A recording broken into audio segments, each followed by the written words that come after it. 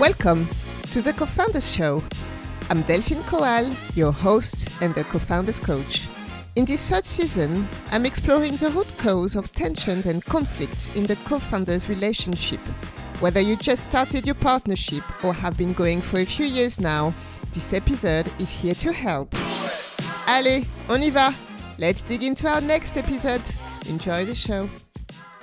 Hello and welcome back to the Co-Founders Show. So today I want to talk about the importance of taking your place as a leader in the partnership. I'm going to explain a little bit more about what I mean by that, but to some extent it's connected to the very first topic of this series about root cause of conflict and tension. So when I spoke about transitioning your relationship properly from friends or ex-colleagues to business co-founders, there is a practical aspect to it, but there's also something around your identity as a business co-founder. So what do I mean by that? It's something I talked about in the past when I used to work with solopreneurs, for example. When we work for ourselves and we've been working for corporate before, often we have to transition from being an employee, and I've been there myself, to being a founder. And there is an identity shift which needs to happen. And it can take some time to come. And I've been there myself. I think it took me probably 18 months, maybe 2 years to really feel that shift. Because you may be excited about being a business owner, but deep inside, you may not feel like one. Often our mindset remains the one of an employee, for example. And it can take time to properly put ourselves into the shoes and the mind of that business owner that we now are. Being that person is very important to our success. So it's the same in a business partnership, but you have the other one to rely on. It's just not you. You have one or two or more other business partners with you on your founding team. And it's great at many levels. But what I've observed with my clients is that it may happen that one part expects quite a lot from the other side, but actually doesn't initiate that change that they want to see. They always wait for the other side to do that change. They may complain a lot about it, and they want the change in the company, but they find it hard to initiate it, to take the lead. If you're not happy about how certain things are, you do have an opportunity to initiate that change. It doesn't mean it's easy, because you may be dealing with some resistance from you or from your co-founders. Maybe that's why you're not initiating that change. Or maybe you're avoiding a possible confrontation. It's exactly in those situations that your identity as a leader needs to be switched on. A leader has to face conflicting situations and difficult decisions, sometimes very unpopular ones.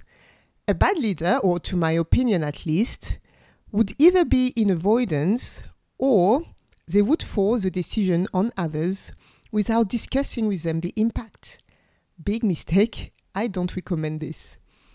So just to give you a specific example I have, which I've seen with clients, is one business partner having high expectations about, let's say, decision making.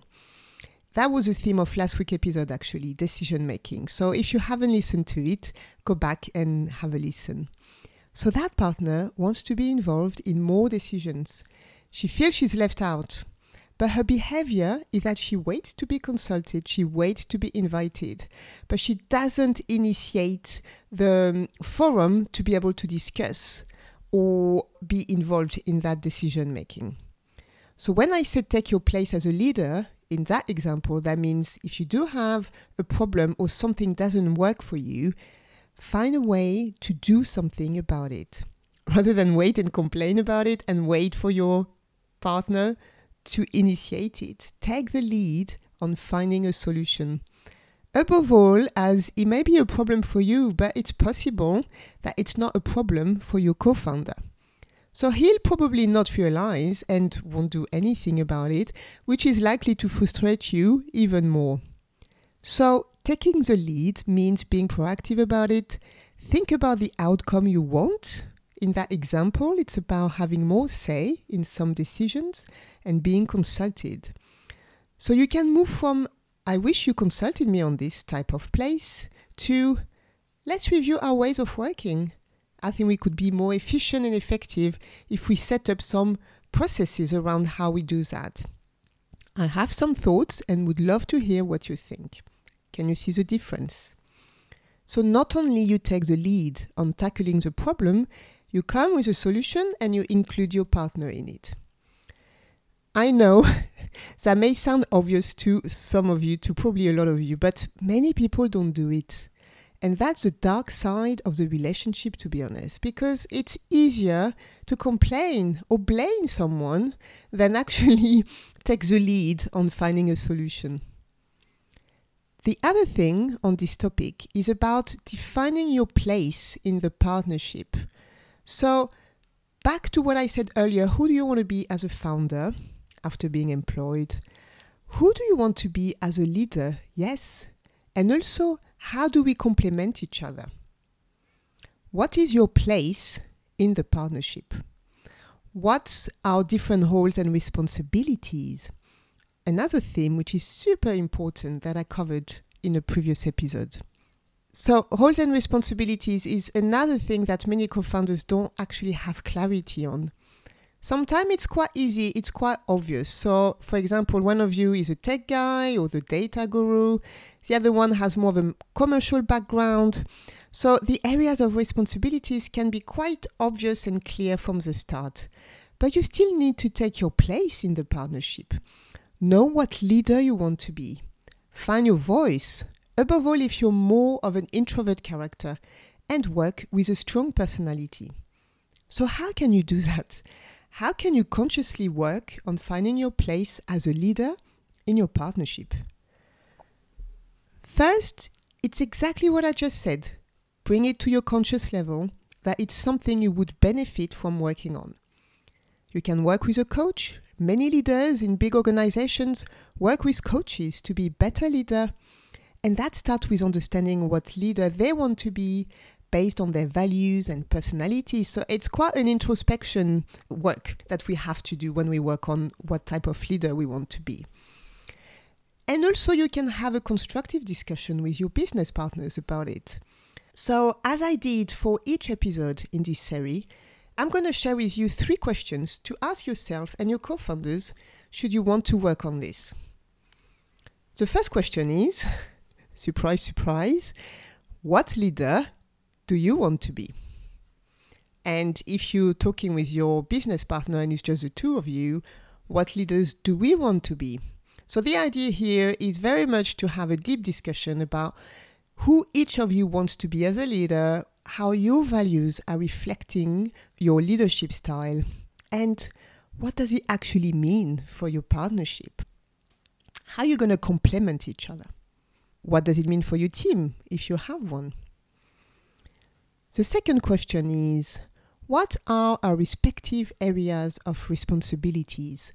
I think that is uber important. And again, sounds obvious, but I've seen many partnerships where this was not clear or this hasn't been discussed in way too long.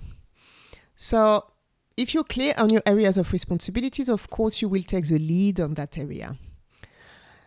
But I've observed that if it's not clear, all the co-founders feel actually responsible. And first, that may not be super efficient, but also it creates overlaps and so confusion and so tensions over time. Finally, the third question, how do we want to resolve disagreement and challenging situations in the business? I bet not many co-founders ask this question. Usually you deal with it when the fire is burning, and with the stress, that can go quite nasty. So thinking about it before can help to set some parameters and some framework, and that shows leadership. Let's make sure we build the right framework to deal with it when the time comes. I've seen so many times now when the tension comes and it turns into a conflict. It's usually when the disagreements become so big and emotion become very prominent. And then it's very hard actually to keep a cool head and being able to find a space to find agreement in this challenging relationship. So for example, you can agree when there is disagreement to give each other some time to process and reflect. You can be specific actually and agree that you'll give each other 3 days. That's really good if one of you has a personality type that needs that time. Because if your partner is a forceful type who needs to take decisions quickly, he can push your buttons without knowing it, and that can create tensions. So agreeing on having a few days to reflect when there's disagreement, make sure you have parameters in place from the start. So to conclude on this episode, thinking properly of what is your place as a founder and as a leader in the business, it may sound like a nice to have, but it's not. It's an essential part of building some solid foundations for your partnership. So I'll repeat the 3 questions in case you want to write them down. Question 1, what leader do we want to be? So you and your business partners. Question 2, what are our respective areas of responsibilities?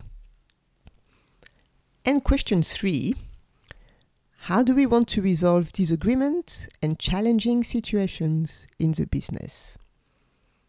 Thank you so much for listening, and I'll be back next week to talk about how financial stress can cause major fallouts in a business partnership and how to overcome it if it happens to you.